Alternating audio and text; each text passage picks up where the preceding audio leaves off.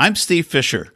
For many of us, pop culture is mainly for entertainment. For Roy Schwartz, it's a vocation. Shakespeare was entertainment for the masses. You were not a particularly educated or noble anything. It was just street theater. So the pop culture of yesterday is the culture of today, and the idea that something is colorful or aimed at a younger audience or is metaphoric or hyperbolic, the idea that it's less worthy is, of course, ridiculous. He knows a thing or hundreds about fairy tales, vampires, and comic books, and he's here to talk about them on Live Slices.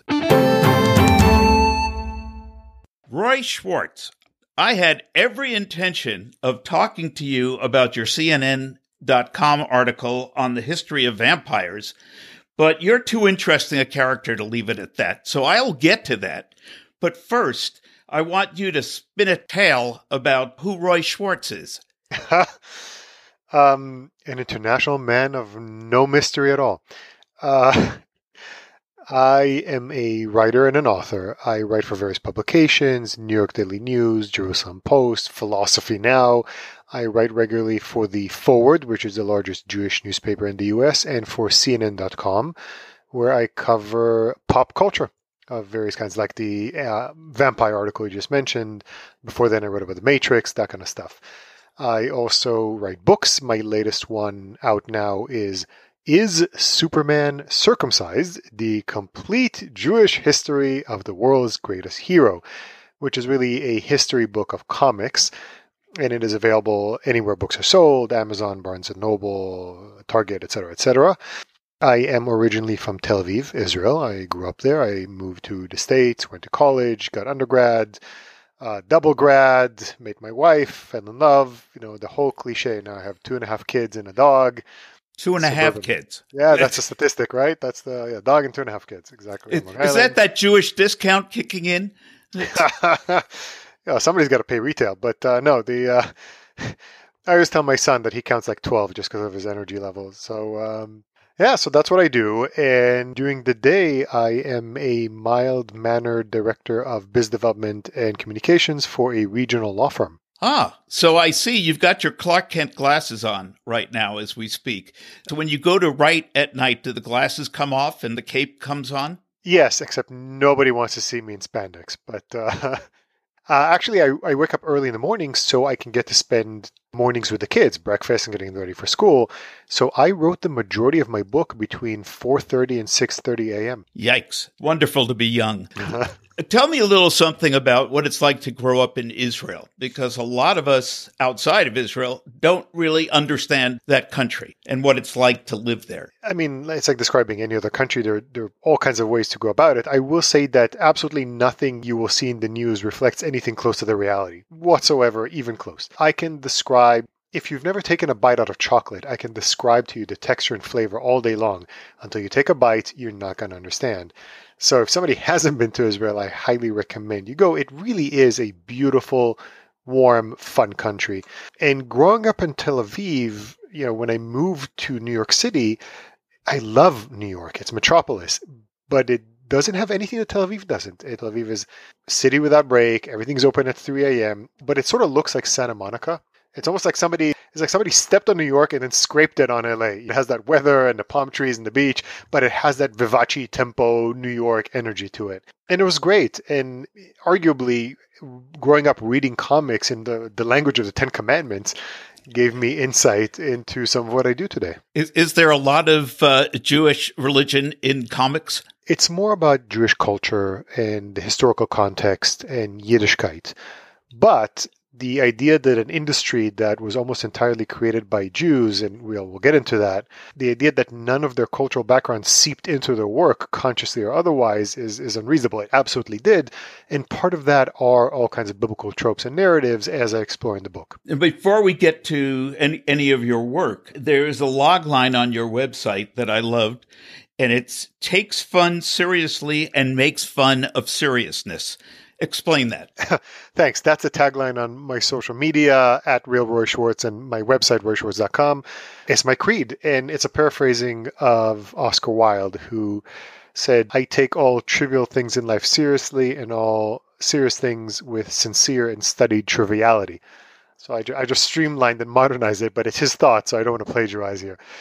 Yeah, listen, I love what I do, but I don't take myself too seriously, you know? So that's pretty much what guides me. And I've sort of carved a niche for myself, whether it's the Forward or CNN.com, taking these serious quasi-academic looks at pop culture phenomena, science fiction, fantasy, comics, that kind of stuff. Because even if the subject matter is not serious, it is a reflection of history and time and culture and all that kind of stuff. It's worthy of real examination. I like that. I try not to be too serious either. There's no fun in it. So your first book, I believe, was The Darkness in Lee's Closet. Tell us about that book. The Darkness in Lee's Closet and the Others Waiting There. I like short titles, as you can see. Came out in 2018. A very early version of that started in undergrad at the New School, but over the years it sort of evolved, and it is a spooky fantasy for middle graders, for 8 to 12-year-olds. It's sort of like Neil Gaiman, if you're familiar, or Tim Burton in his earlier period before he went too cartoony. So Edward Scissorhands, Beetlejuice, that kind of stuff. And that book was really written as sort of a reaction to the Disney version of fairy tales. The idea that everything will be all right, and you know it will be, that if you just believe in yourself, then you can solve and deal with anything. That kind of saccharine fairy tale really rubbed me the wrong way because it was dishonest. So I wanted to write something that wasn't just dark cosmetically, but that was honest and serious in a way that in an eye level for kids. It's basically the message there, if there is one, to the extent that there is one, is that bad things can happen. The ending is not always guaranteed to be good.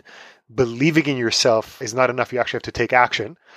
And the core is that with the support of loved ones, of your friends and your family and your own gumption, you can deal with whatever may come, which is a very different message than everything will be all right at the end. I think that's terrific. And I've noticed there's more of a trend in kids' books these days to be a little more realistic with things as opposed to when I grew up and everything was sugar-coated and sweet and wonderful, and you didn't know about the demons lurking outside. Right. And I started it all. You know, I take full credit. Call Stan Lee. Tell him. You know, but it's important. You know, G.K. Chesterton said that fairy tales are not true, but they are more than true. Not because dragons don't exist, but because dragons can be beaten. It's that point. The Darkness in Lee's Closet is really about loss. It's a little girl who loses her father very suddenly to a heart attack. She's a daddy's girl. Her mom, who's a housewife, has to find a job. They move to a different state, different house. Her teenage brother becomes this, a teenage kid. And she discovers that when she goes to sleep, her soul leaves her body and travels to the afterlife, where she encounters these different levels of purgatory and different people from different places around the world and different points in history that are stuck for one reason or another, right? The whole idea of souls or ghosts being stuck if they can't move on. And she makes friends, she makes enemies, and she decides to go on a quest to rescue her father and bring him back. And along the way, of course, there's a timer ticking, right? She can't stay there too long. She will have to find all of her courage and all of her wit if she is to make it back in one piece. And whether or not she succeeds, you'll have to read the book. I like it. Will we be seeing an animated version of this someday soon, or even a live action film? I hope so. Call Tim Burton. There, it is in talks. You don't want Tim Burton. It's too cartoony. Well, yeah, maybe he can go back to his roots. Maybe Guillermo del Toro and see if he does it. I'm in talks about turning it into a comic book, but it's too early to say anything substantial. We'll see. Okay, cool. Now we come to your controversial book, Is Superman Circumcised? And I don't want to be the one to try to find out. The subtitle is The Complete Jewish History of the World's Greatest Hero. What inspired that? And tell us more about that book. The title, Is Superman Circumcised, is, of course, playful. It's cheeky. It's not literal. The subtitle will tell you what it's about, the complete Jewish history of the world's greatest hero. And before I go into the substance of it, I will say that it is controversial, because everything is offensive to somebody these days, right? Everybody gets something. But also, there are a lot of idiots out there. I say this with love for humanity, but there are. I think there are more idiots than people out there sometimes. And the number of people who really think I wrote a 300-page book about Superman's circumcision, the book has 100 images, it's staggering. A lot of people. And aside from the usual like anti-Semitism here and there, I've also had a lot of anti-circumcision activists on my case because of the title, thinking that this book is some sort of propaganda to get people snipped. It's amazing. And I love it. I just love it. And I just love driving them crazy by just saying the exact wrong thing to send them into a tailspin. The book is really about the history of comics. And it is from a Jewish perspective, but the book was not written for the Jews, about the Jews, and only about, it's not that. It's the same way that a book about, let's say, the history of jazz and the themes of jazz would inevitably have to include Black American history, the Harlem Renaissance in New Orleans in the early 20th century. And if you love jazz, you don't have to know any of it or care about any of it to love jazz. But if you do, this will add to the experience and will enrich your understanding. That's what this book is about comics. Because the comic book medium is a Jewish invention. The superhero genre is a Jewish invention. That industry was almost entirely populated by Jews, basically created an industry of their own out of whole cloth in the 30s and 40s, during the Depression, the eve of World War II, because they could find no work doing anything else. Respectable businesses were closed off to Jews. If you know advertising, publishing, whether it's magazines, glossy magazines, or newspapers, it was all closed off to Jews or minimally allowed Jews in. And if you were an entrepreneurial or intellectual or literary or artistic Jew, you brought that bent to comics because you had nowhere else to bring it to.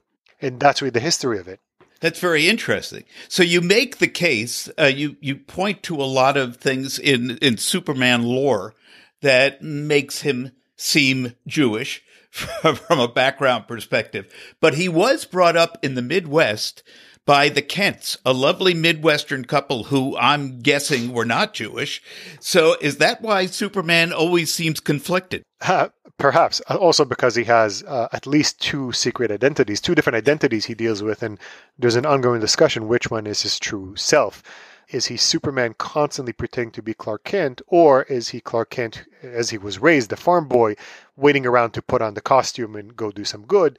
And the question is the answer because it's one asked by the character. He's constantly asking, who am I? What is my place? What is my purpose? Which is exactly what we're all asking, right? In his case, it's dramatized, it's colorful, but it's the same thing. All superhero comics are philosophy in action through symbol and hyperbole, right? And that's what mythology is. Now, if Superman, there are two Supermans. And I don't mean Clark Kent and Superman or any version historically, but rather the fictional and the real one. The fictional Superman is an alien from planet Krypton. He happens to look like a Caucasian human hunk. He might as well be a dolphin, right? He can fly. He shoots lasers from his eyes. He ain't human. And he landed in Kansas. He was raised by the Kents, as you said, who are canonically Christian, either Methodist or Protestant. He grew up to be non-practicing Christian. That's also canonical. He is not Jewish. However, there is a real Superman, and that is a fictional character in the real world, an IP, if you will, in our world. And that character is Jewish. He was created by Jews. He was imbued with rich Jewish signifiers, Jewish symbolism, Jewish themes. And he was developed throughout most of his life, throughout about 50 years of his 83 years, in a very specific Jewish milieu. So that Superman is Jewish. His DNA is Jewish and always will be. Interesting. That is very, very interesting. It's been years since I've read a Superman comic, but I might have to go get one now to read it in this new context. I have recommendations if you guys want. No problem. Now, your CNN.com article was "The World of Morbius was born over 9,000 years ago." The article was very engaging. How did that one come about? So I cover pop culture phenomena for CNN. Most of my articles come out as op-eds, but it depends. I pitch them on ideas. I usually 1 in 4 gets accepted. I have a wonderful editor who's very, as long as I'm held to a very, very strict standard, which I'm very happy to say is the case. And as long as I live up to that standard, it's anything of interest. It doesn't have a Jewish angle, although my piece before last was about how the themes of the Matrix movies, and none of the newest one, The Matrix Resurrections, can be traced back to the legend of the Golem. An artificial creation who's meant to do good overcomes his creator, has to be put down. We see this in science fiction. It goes into Frankenstein, but it all comes back to the legend of the Golem. But aside from that, I do not write about Jewish themes. it's pop culture in general. And this one was really about the history of the concept of the vampire, the history of vampire lore, both in reality, because people believed in these things, as well as in entertainment. Where does it come from? Where are the earliest records? When did the vampire coalesce into this kind of aristocrat in a tuxedo? When did they become superheroes? Where did this come from? And that history, again, depending on how you define it, like any evolutionary tree, genus and species, tomato, tomato, chicken and egg, right? But you can trace them back 9,000 years. That's a long time. One of the things that I was fascinated by in your article is that you do trace it back the 9,000 years and talk about all the different cultures that have a vampire of some sort, a vampire legend. So given that it is so widespread, is there truth in the theory of vampires? The short answer is no. I don't think there are any supernatural demonic entities running around at night sucking people's blood or stealing their seed. If you go old school, it's succubus. The first succubus is also the first vampire in literature, which is Lilith in the Epic of Gilgamesh. We're talking about at least 2000 BCE, if not earlier. And before then, you have some evidence of general folk belief. But first of all, there are real-life vampires, people who suffer from various mental illnesses who did murder and drink the blood of their victims. That exists. Although that's only barely alluded to in the article, but there are several historical figures who were accused of being vampires, like Countess Elizabeth Bathory, Romanian countess, who, assuming that it's all true, kidnapped and murdered 650 young girls, tortured them to death. She was probably the most prolific serial killer in history. Legend has it she bathed in their blood to retain her youth, giving her the name the Blood Countess. Ironically, Dracula was never accused of being a vampire. He was bloodthirsty figuratively, not literally. He just enjoyed impaling people on spikes. And it wasn't until Bram Stoker's novel in 1897 that connection was made. That's really interesting. And I also did not realize that Dracula, Bram Stoker's Dracula, was not a success when it first came out. No, it sold 3,000 copies. A lot of books that happened. A Christmas Carol, Charles Dickens, only sold 6,000 copies on first printing. It's done well for itself since. So, it doesn't always say, but the book was Bram Stoker's Dracula was well received. It was well reviewed. It didn't sell much. It was considered very salacious, borderline pornographic. Again, this is Victorian England.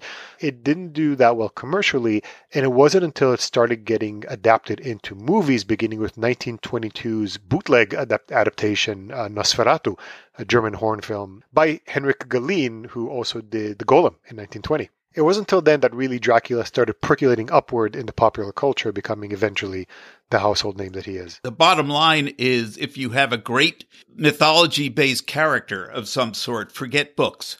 Just make a movie of it. Yeah, but to get to the movie, you have to write a book as a proof of concept and then pitch it, right? That's the common wisdom, at least. How do you begin to research a topic like that? What were your sources? Research is my forte, and I'm lucky in that it allows me to really take these deep dives into these things. It begins with my background in Israeli intelligence, counterterrorism intelligence, where you really learn. There's no room to play games. You really learn to do, you learn the craft, and you learn critical thinking and analysis and consuming huge amount of raw data and getting actionable intelligence out of it. I took that into my academic career. I have an interdisciplinary master's in English and social thought. In the case of my book, I also had a fellowship from the New York Public Library. I was a researcher and writer in residence for 2 years. So I still have my researcher login into the New York Public Library. So I have librarians standing by. I have, the research catalog available. That's not that hard to get, by the way. If you just ask them, they will more happily accommodate you. They're hungry for people to come in and use their services, which are fantastic. But it took me about 2 months of probably 2 to 3 hours a day of research. To explain something simply, you have to understand it thoroughly. And it took me probably something like 60, 70 hours, maybe 80 hours of work to be able to squeeze out a 1,000-word article. Is there a book in this? Are you going to turn it into a book? No, because it's been written. Books about the history of vampires have been written. I do say a couple things in the article that have not been said before me, particularly the development of vampires in Jewish lore, just because I'm able to read Hebrew as well as to an extent Aramaic, so I was able to put things together. And I do go a little bit into, why does Dracula wear a cape? Why, how did they make him a superhero in the comics and that kind of stuff? No, I don't think there's a full book in it, no. I think I've said my piece. But you did say something that interested me, that you worked in Israeli intelligence. So do I have to expect a knock on my door from Mossad, making sure we didn't talk about anything out of turn? Yeah, I can tell you everything. I'll just have to kill you. No, it was many years ago. My knowledge is rusty and out of date. Listen, it's a training. It's conscripted service. You go. I was in counterterrorism, which is it's as black and white as anything like that can be. I stopped bad guys from doing very bad things. But it does train you to think very critically on your feet very quickly. And that has definitely served me well in my career. So since you help to stop bad guys, can you be labeled a superhero? No. First of all, as I said earlier on, nobody wants to see me in tights. At this point in my life, I look like vacuum sealed mozzarella. It's not pretty. Maybe in my army days. I did, listen, in Israel, it's what you have to do. I did what I needed to do. I am proud of my service. I stopped people from shooting RPG rockets into yellow school buses. That's something I'm going to take with me for life, and I am proud of that. But no, not a superhero. A superhero is somebody who, in real life, goes above and beyond and is willing to risk and sacrifice whatever it takes to do the right thing against all the odds. And there are people who do that. If you're looking for real-life superheroes, these are the doctors who have high-risk health factors and still go in and expose themselves to COVID on a daily basis to heal the sick and wounded. That's a superhero. Mm-hmm. I mean, I'm going to sound a bit schmaltzy and cliche, but it's the single mother of 3 children who works to the bone, but never lets a smile leave her face so her kids grow up not just healthy, but also happy. That's a superhero. There are many other examples of people who really go above and beyond the call of duty, doing thankless stuff only because it's the right thing to do. Those are superheroes. So no, I do not count myself among those. I just saw a story on the news the other day about a guy locally here that was going to, he's not Ukrainian, but he was going to Ukraine to help train field medical personnel on how to treat traumatic injuries. This is a guy that's going and risking his life, and he has no skin in the game, so to speak. And that, to me, is a superhero. Exactly right. What is it about pop culture that draws you in? Why do you write about pop culture? Well, first and foremost, it's fun. Serious culture can be not fun. It can be serious. And the pop culture of yesterday is the highbrow culture of today. Dickens was pop culture. It was serialized magazines. By the way, the reason all of his books are way too long is because they all started off serialized, and he was his own editor and paid himself by the word. That's a fun little trivia for you. Wow. Yeah, Oliver Twist has an entire last chapter that can be cut out without affecting anything in the plot. It's amazing. I mean, I love Charles Dickens, but still. Shakespeare was entertainment for the masses. Mm-hmm. You were not a particularly educated or noble anything. It was just street theater. So the pop culture of yesterday is the culture of today, and the idea that something is colorful or aimed at a younger audience or is metaphoric or hyperbolic, the idea that it's less worthy is, of course, ridiculous. The example I always use is that if they unearthed a comic book that was written by Da Vinci and painted by Michelangelo, there'd still be people who say, it's just a comic book. Written by Shakespeare, let's say. Written by Shakespeare and drawn by Michelangelo, they would say, just a comic book. It just illustrates how ridiculous the attitude is. There's some really, really good stuff. And comic books are comic books. You cannot compare them to a movie. You cannot compare them to literature. They're their own medium with their own strengths and weaknesses. But that's just one example. Pop culture in general, as a reflection of the culture that created it, to me is fascinating. And by virtue of being pop culture, by virtue of taking a lower blip on the radar, they are more unfettered windows into the sort of the dreamscape, the unconscious of their creators. There's something more earnest and raw about them than highbrow can be. And I find that all to be fascinating. You're right. I mean, I would argue with people all the time about Shakespeare, and that why do we study this guy like we don't study other playwrights, because he was just writing popular entertainment. I mean, he is, not to sound like a stiff, but he is the undisputed master of English language. Oh, right. He's amazing. If you like any soap opera on TV, if you like Grey's Anatomy or Bridgerton, you owe it to Shakespeare. You know what I mean? It all comes back to him. But yeah, that was popular entertainment in the day. That's what I used to write for soap operas, and I would tell them, I said, really, I want you to revere the words here, because this could go down in history as the next great literature. Yeah, 200 years from now, kids in school will read telenovelas. I don't think so. They'll put on school plays. Oh God, I hope not. I wanted to get back to with the comics. Yes. When I was a kid, I don't know if they still do it, but there was a whole series of comics called Classics Illustrated that took the works of the literary masters and turned them into comic books. Yeah, that's how I was introduced to a lot of classic stories. And then that would inspire me to go pick up the book and read the book. Yeah, comics are a gateway drug. There's actually countless studies, and when I say studies, not studies financed by DC Comics. It's studies financed by education organizations and government organizations. Reading comics makes you much likelier to be a better reader of books and a more regular reader of books in older age. And let's be clear. Comics is a medium. They're not all targeted towards kids the way not all movies are targeted towards kids and not, But yes, when we say comics, we tend to think of superhero comics as the bread and butter. That's fine for the sake of this conversation. But they are gateway drugs. And you're right. There's Classic Illustrated. There's Bible Stories Illustrated. A lot of those were published by EC Comics back in the day, which were EC stood for Education Comics. And then they became Entertainment Comics in the late 50s, and they started putting horror comics, these Tales from the Crypt and that kind of stuff. And that's, of course, when they led to a backlash, and there was this puritanical, McCarthyist public crusade against comics that basically lobotomized the industry for years, almost killing it. The industry didn't really recuperate financially until the 60s. And to this day still deals with some of those stigmas. So it was some of the same arguments that there are today about video games. Yes.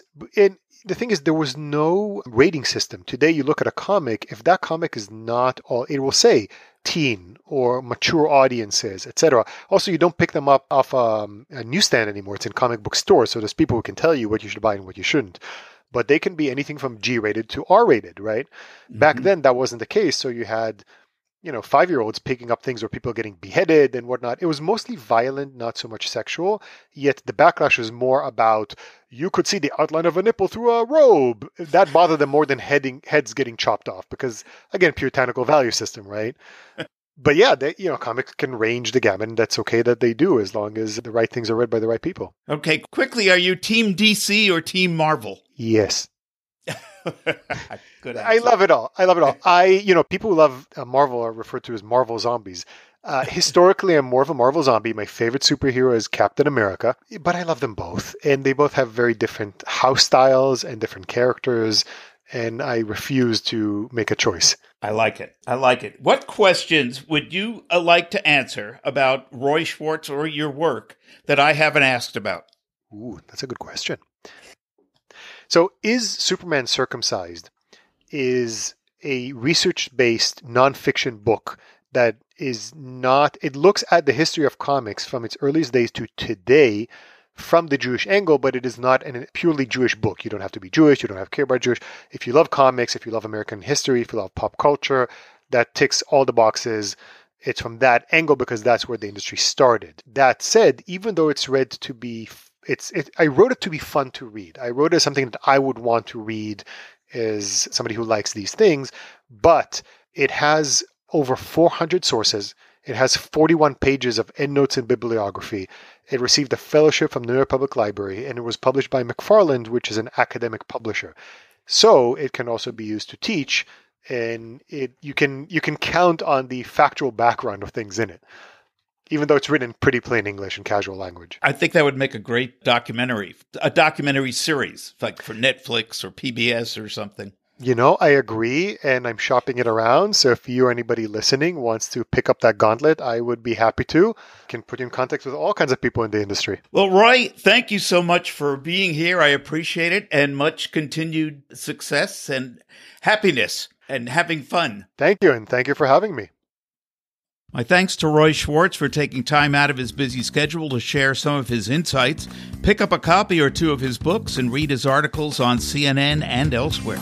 And whatever pop culture you enjoy, remember, today's hits might just be tomorrow's classics. If you enjoyed Life Slices, like us and subscribe on social media and wherever you download your favorite podcasts.